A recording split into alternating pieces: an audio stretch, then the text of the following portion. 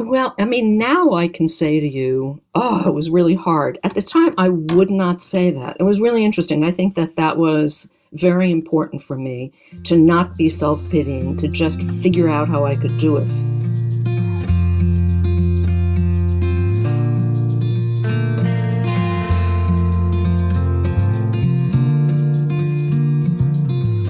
Welcome to Zestful Aging, where I interview thoughtful, inspiring, and influential guests who are changing the way we think about what is possible in our lives, especially as we age. I'm your host, Nicole Christina, psychotherapist and fellow Zestful Ager.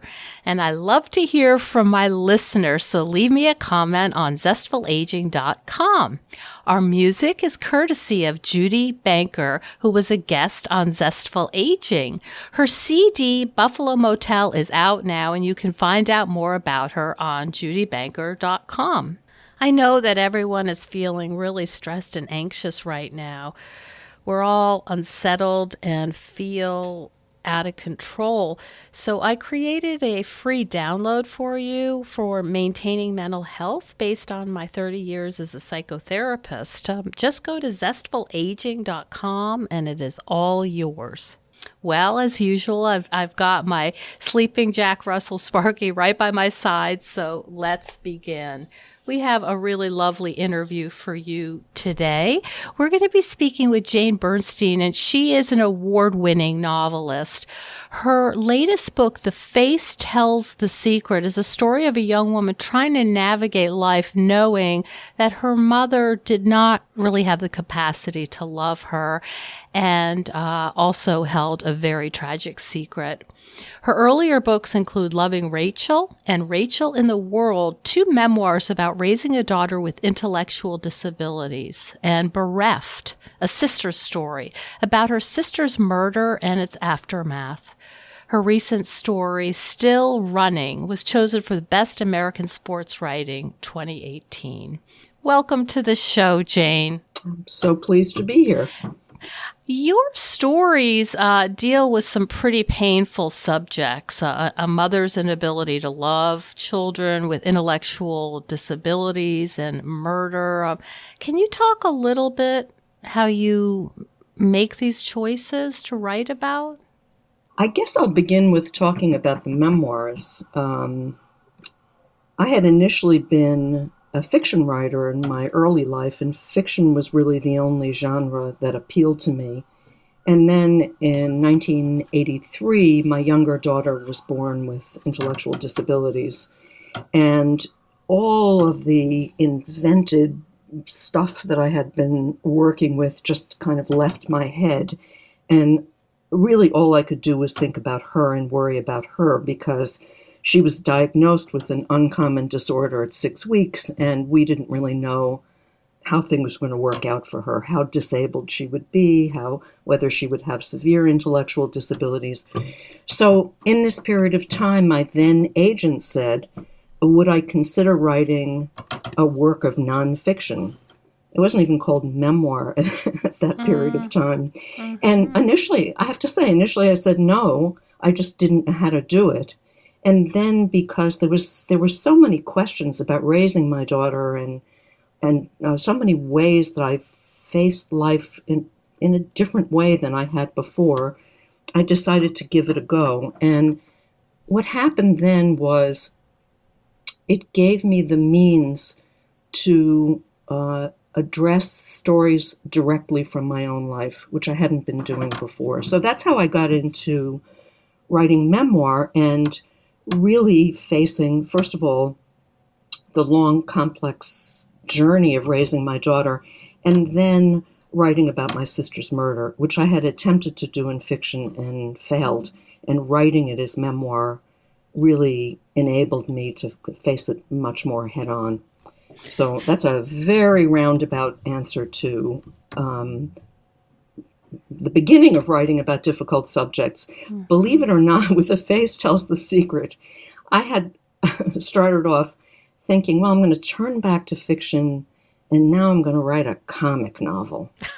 Oh my goodness. Yeah, I know. Oh my I know. goodness. What I find interesting, and I don't know if you've had this comment before and if you did this consciously, but this is a tragic book. The longing your main character Roxanne feels because her mom, is this physicist and has had trauma in her own life, just a very rejecting and critical mother. But you don't sensationalize it. There's this way that it's like you weave it in a way that feels, I guess this word is overused, but kind of organic. It's not like, here's my mom, here's a relationship. I mean, you bring it up, but then she also has joyful moments. She thrives in her career. She's bright. She has good things happen.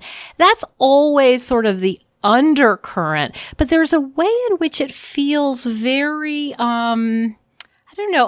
I hate to say natural because we hope that that's not a typical relationship.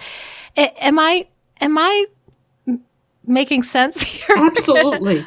I think one of the things that I've really wanted to do as a writer is to write something about the landscape of grief. I mean, it's not monolithic, whatever it is. It's lived life. And for some of us, lived life has a lot of different ups and downs. And humor, no matter what it is, at least for me, is one. There are times in which I just get a little kind of relief, or there are times in which, as a human being, I've just been wanted to turn to other things in my life, other pursuits, or the pleasure of seeing other people, or So again, in memoirs, I tried to convey something about the complexity of a long period of time of grief.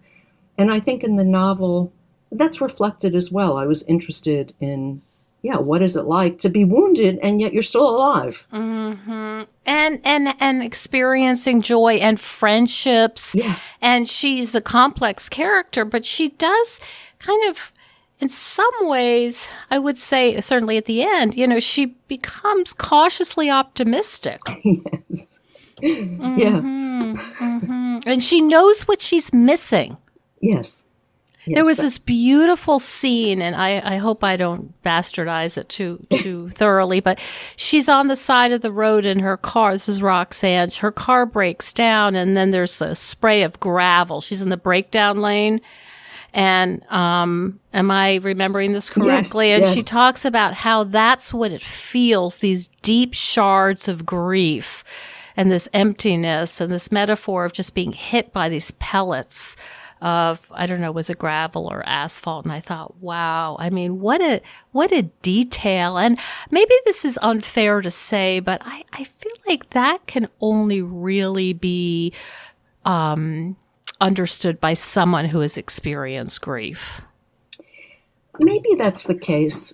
I think the thing that was interesting for me in writing this book is that, again, I know it's absurd given the finished product, that I did want to write something that was really separate from anything else that I had written. But the way I write is I just basically generate material until I see what it is that interests me. And that's what it ended up being.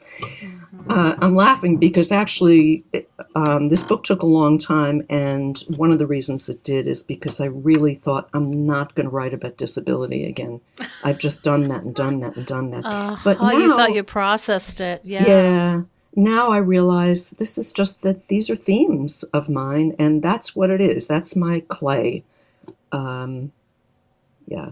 Mm-hmm. And her complex relationship for our audience, the main character has a disabled twin sister that she only discovers in, is it middle age, Jane? Yes. Okay.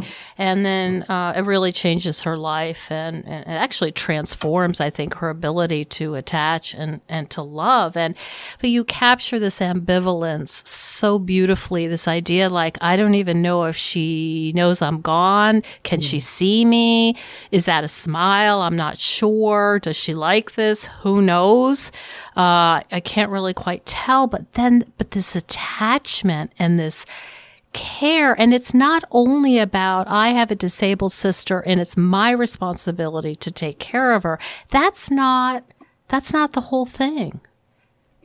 No, I think I wanted, once I accepted the material I had generated, I thought, okay, there's different kinds of caregiving, and they're all complicated. Mm-hmm. There was the mother who was neglectful. There's the sister who can't give back in any conventional way. And there's the boyfriend. Mm-hmm. What do you take on? So I was very, very interested in, again, trying to dramatize the complexity of that landscape, of what that's like. And I think for most people, that's what it is. It's complicated. Mm-hmm. Whichever way you turn, it's, unless you are not paying attention, it's a complicated journey. And how do you balance your own life as a mom, as a professional, as a professor, as an author, and you have this responsibility to your disabled daughter? How do you know when to say, I can't do anymore? Do you have your own internal process? Yes, I do. But again, for a long period of time, it wasn't easy. Now, since 2005, Rachel has been living in a community situation. So she lives with 2 roommates and 24-hour staffing. And so she's outside my house. And of course, I'm still very vigilant. I'm still very involved. In fact, tonight is my night of seeing her. I see her every Thursday night. But it's easier. But in all the years I had her home, particularly in her long adolescence and early adulthood, when she was really, really oppositional and had terrible behavior problems, my strategy basically was, whenever she was away from me, whenever I had a moment, I would just hide. I'll give you an example. Like, she had, when she was younger, this wonderful Sunday programming, which we called Gym Swim, and it was adaptive phys ed and swimming. And so it was like 2 hours, which was amazing. And all the other parents sat on the bleachers. And I found a place to hide. And the hiding, there's some negative aspects of that because I never formed a community. But the positive is that I got what I needed, which for me was to take care of my responsibilities as a teacher and to write. So any of those little windows I learned to use. That's how I protected myself. Mm-hmm. But there are not that many windows. Right? To be truthful, yes. that sounds beautiful in theory, but if you're dealing with a kid who's oppositional, and I don't know if she was physical or what, but it is more than a full-time job. Yes. And I think most caregivers are so depleted that they can barely feed themselves and function. How were you able to get her to gym swim and then still have the energy and the focus to say, okay, I'm getting out of here. I'm going to go write and do my grading or whatever. How did you have the strength for that? Well, now I can say to you, it was really hard. At the time, I would not say that. It was really interesting. I think that was very important for me, to not be self-pitying, to just figure out how I could do it. I got services, extra services. I got, when she was older, I got a behavior management specialist. I got funding for that. I learned to beg. I learned to complain officially, which was really, really hard for me. Again, I just said to you, I didn't want to be self-pitying, but I learned to basically articulate what I realized was a true story about how I was beyond my limits. Mm-hmm. I'll give you one example, probably one of the best things that happened for her and for me is that I had a supports coordinator, a social worker, and I was telling her about summers and how difficult summers were, and she was able to find funding for a 7-week sleepover camp, which had an educational component. And that was, first of all, it was wonderful for Rachel because she never had any separation problems. And so she was at this incredible camp. She went horseback riding, and she had counselors from all over the world who were devoted to the kids who were there. And I had 7 weeks without her. It must have been like, that is heaven for a parent who's doing full-time, intense. Were you a single mom also, Jane, or did you have a partner at the time? I had a partner until she was around 8. And then we split up, and he's no longer alive. He was a devoted father, but he was not a helpful partner as far as raising her. And then after she was 8, we were divorced before he split up. Then occasionally, like for instance, if I had spring break and she was in school, he was in New Jersey, I would call and say, "Can you take Rachel for a few days?" And I would fly her there, and he would take her for a few days. So we patched up things that way. There's a lot of patchwork of things coming together. And I have to give a big plug to both my community and the JCC in my community, because the community and the JCC provided after-school services that really, really, really helped. So there was a lot of putting pieces together. It's not it's not a well-oiled machine when you have it. You have to kind of, it's all, it's all over. They're overlapping, and then they're not, and then this one doesn't know what the other hand's doing. And so the parent or the caregiver becomes the coordinator of services. Yes. Yeah. There's a lot of, and it's hard to figure things out. And in Pennsylvania, there are gigantic waiting lists. I mean, the story of getting her into this housing situation and getting her funding for a work site it took a whole book to describe it. But the short version is basically that I was told for a long time that I would essentially have to die in order to get her into a housing situation outside my house. So I was very persistent and very stubborn. And if I didn't pity myself, I did work really, really, really hard to get that to happen. And so where in the story is your sister killed?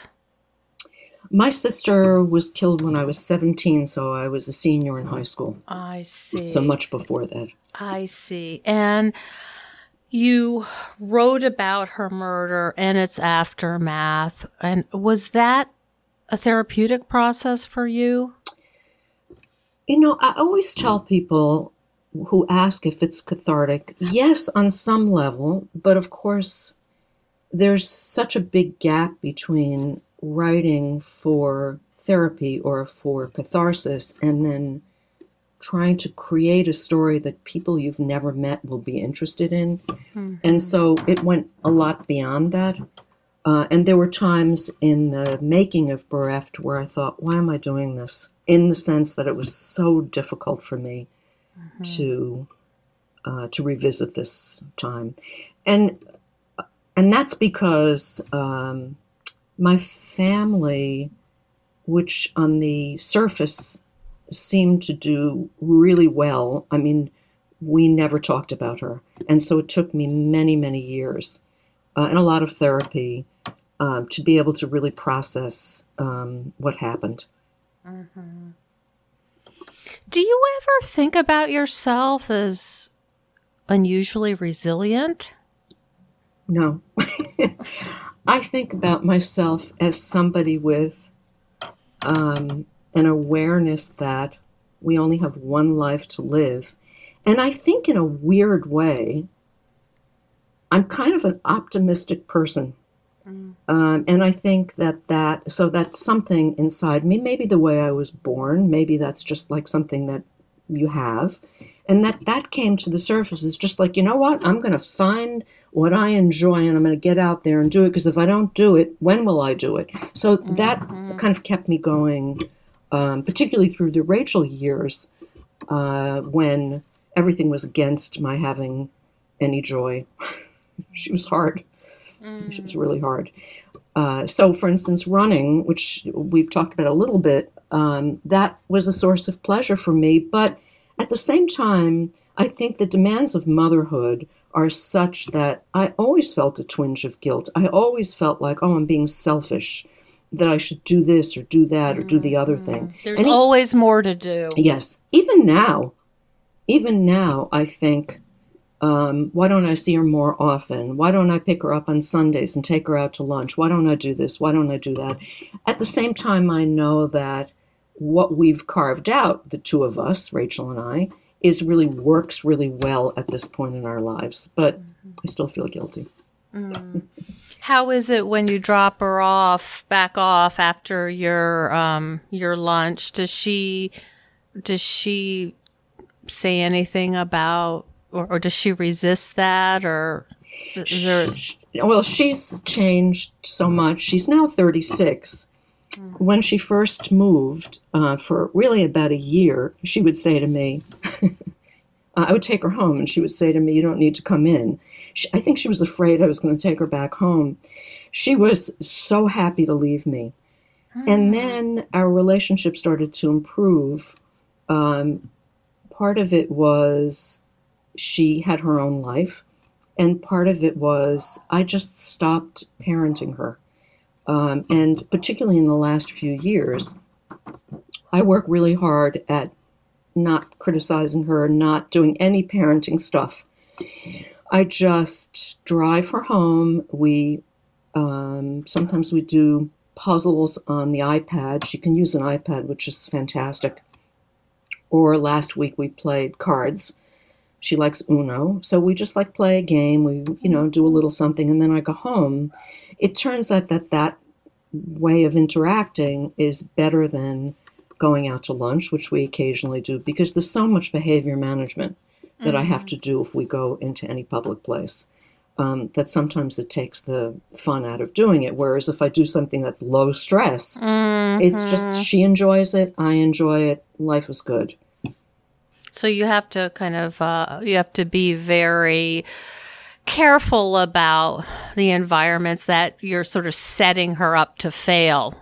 Yes. She just can't manage whatever the impulse is. Yeah. I mean, my older daughter, who's really devoted to her.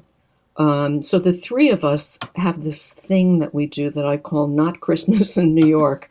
This is how it started. It's, we fly her from Pittsburgh by herself, from Pittsburgh to New York. And then for a little 48 hours, a little bit more maybe, we do this whirlwind thing in the city, and we keep her going. She likes to walk. We walk over the Brooklyn Bridge. We walk down to Chinatown for vegetarian dim sum. We take her to a movie, but it's very tight, and it's got a lot of transportation in it because she loves transportation. And the goal is that we can have fun together and not be angry with each other, not get irritated. But it took years for me to get away from the why don't we have her stay longer? Maybe she'd like a pedicure. I should take her shopping. Those things just don't work. So you didn't mention some of the other sentiments, like, why do you have to act like that? People are looking at us. Yes. Why do you have to be weird? Yes. And sort of the exhaustion of the sort of the energy of dealing with having someone who is not typical. Yes, it's so interesting. So my older daughter's name is Charlotte. So she and I talk about this a lot. And because because Rachel was in the house when she was an adolescent, and there were some really embarrassing experiences, like the first time she had a boy over the house, Rachel walked into the room without clothes, those kind of I know, yes. So she has, it's really interesting. She just is, you're going to be yourself, and I'm going to be myself in the world, and I don't care. She's really has that attitude, and it's great. There's no shame there. Yeah, none. That No, this is not about me. It's not a reflection of me. People aren't going to think less of me because my that's right. sister acts different. That's right. Everybody, you do you, and I'll do me, and it'll be fine. That's a pretty evolved stance for, a teenager. Yeah. Not to say, I mean, it's life for siblings is really hard. And she has a lot of wounds from this as well. But that piece of things is really wonderful. She thinks part of it is actually generational, that people in her generation, because of inclusion, are more used to seeing a diversity of people than people in our generation. And I think there's some truth in that. Mm-hmm. They're not hid away Right. in the attic, right? That's very interesting. Very interesting. So, can you talk a little bit about the actual process of writing? Do you have, if you're on, I don't know, a walk or a run or whatever you're doing in the classroom, you have some ideas. Do you run over and jot them down? And how does it actually look when you have an idea for a book and you're actually writing it? What I still work in longhand with a fountain pen on lined legal paper, very old-fashioned.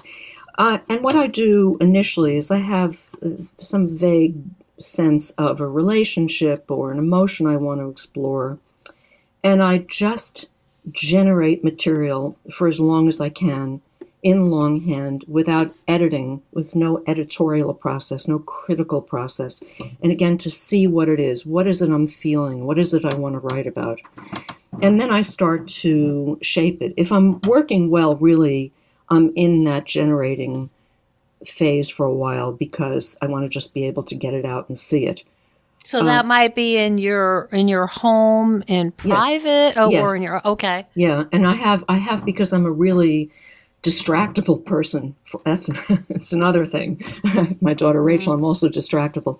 So I've set up in my room, in my bedroom, outside of my beautiful home office with a wonderful windows and a view. I have this very comfortable chair in my bedroom, which is the most boring room in the house, and I call it the sacred chair. It has a hassock. It's great to sit in. And I have a rule that I set up, and the rule is no phone, no electronic media, no internet, no anything that's going to distract me. And in creating that relationship, that is, I sit in this chair, this is all I do. I only do creative work. I don't read in the chair, do student work. That's been incredibly helpful for me. I should keep a journal. I don't, I think, because I still write so much memoir as essays. But I do very often when I come back from a run, I do jot something down. And I will, if while I'm cooking or in some sort of moment that I'm alive, I will just hastily write something down. And those things that I write down that feel meaningful at the moment very often are. And so I keep tabs on them. Hey everyone, I wanted to tell you about a brand new podcast that I think you're really going to like. It's called Back to Happy, and it's from Suzanne Falter. She's the author of The Extremely Busy Women's Guide to Self-Care, and this podcast is one of a kind. Suzanne was a guest on Zestful Aging, and if you remember, Suzanne's college-age daughter Teal died suddenly. Her heart and kidney saved the life of a young woman named Amara. And Amara's mom, Debbie, is also a survivor. Not only did she carry her daughter and her son through life and death experiences, she lost her home in her town of Paradise in the worst wildfire in California history. And she did it all as a working single mom with a disability. On the Back to Happy podcast, Debbie and Suzanne team up to help you navigate crises and find the humor and heart in the hardest situations.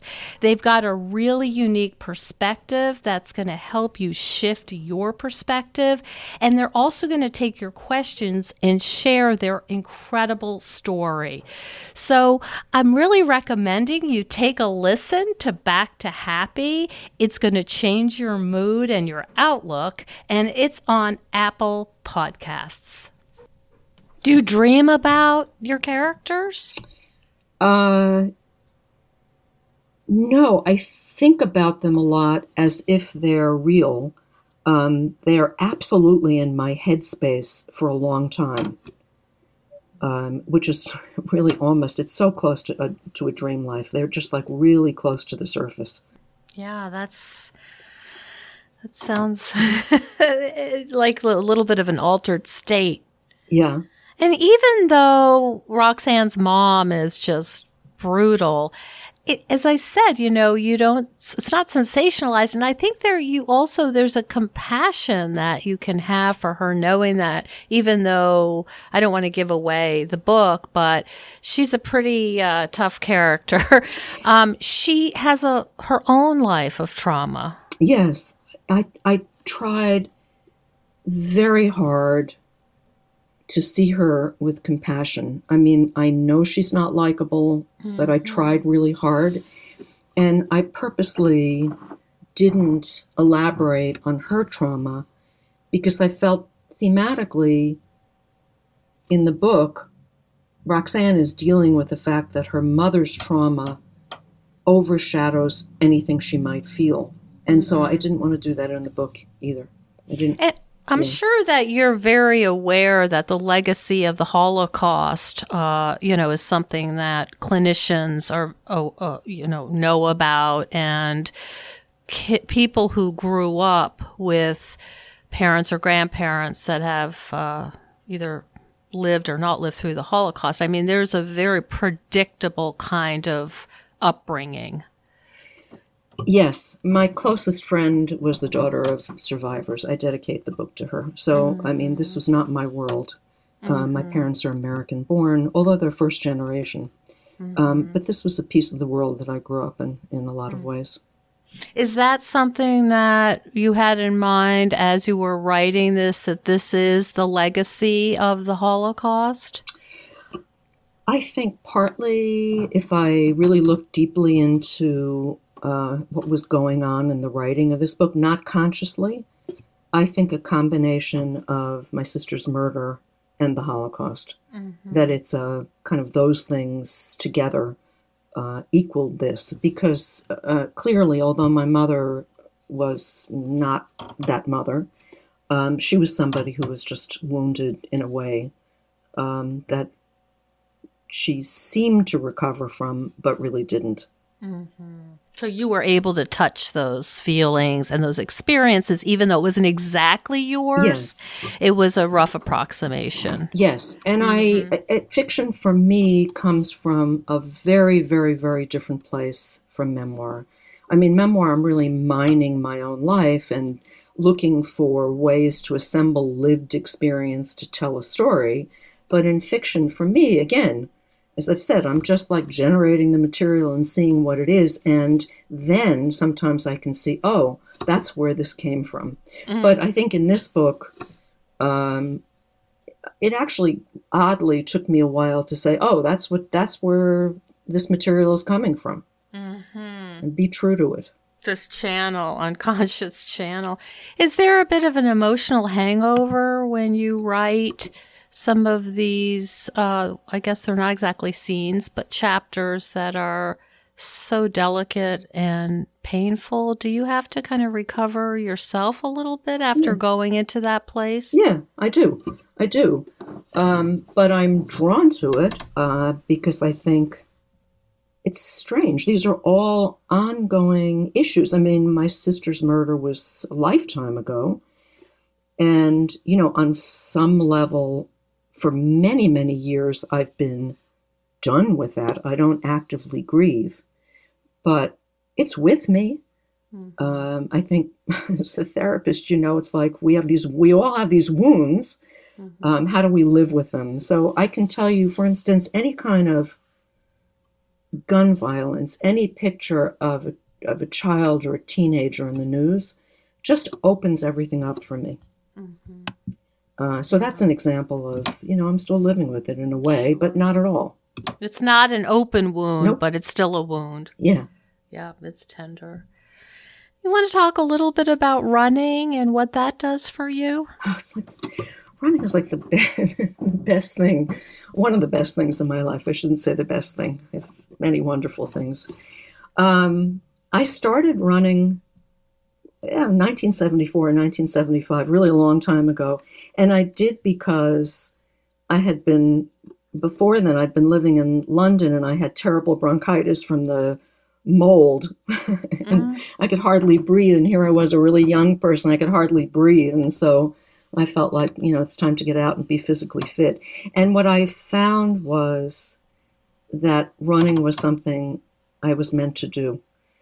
And it is just a source of joy. And I say that because at 70, I don't necessarily want to go out.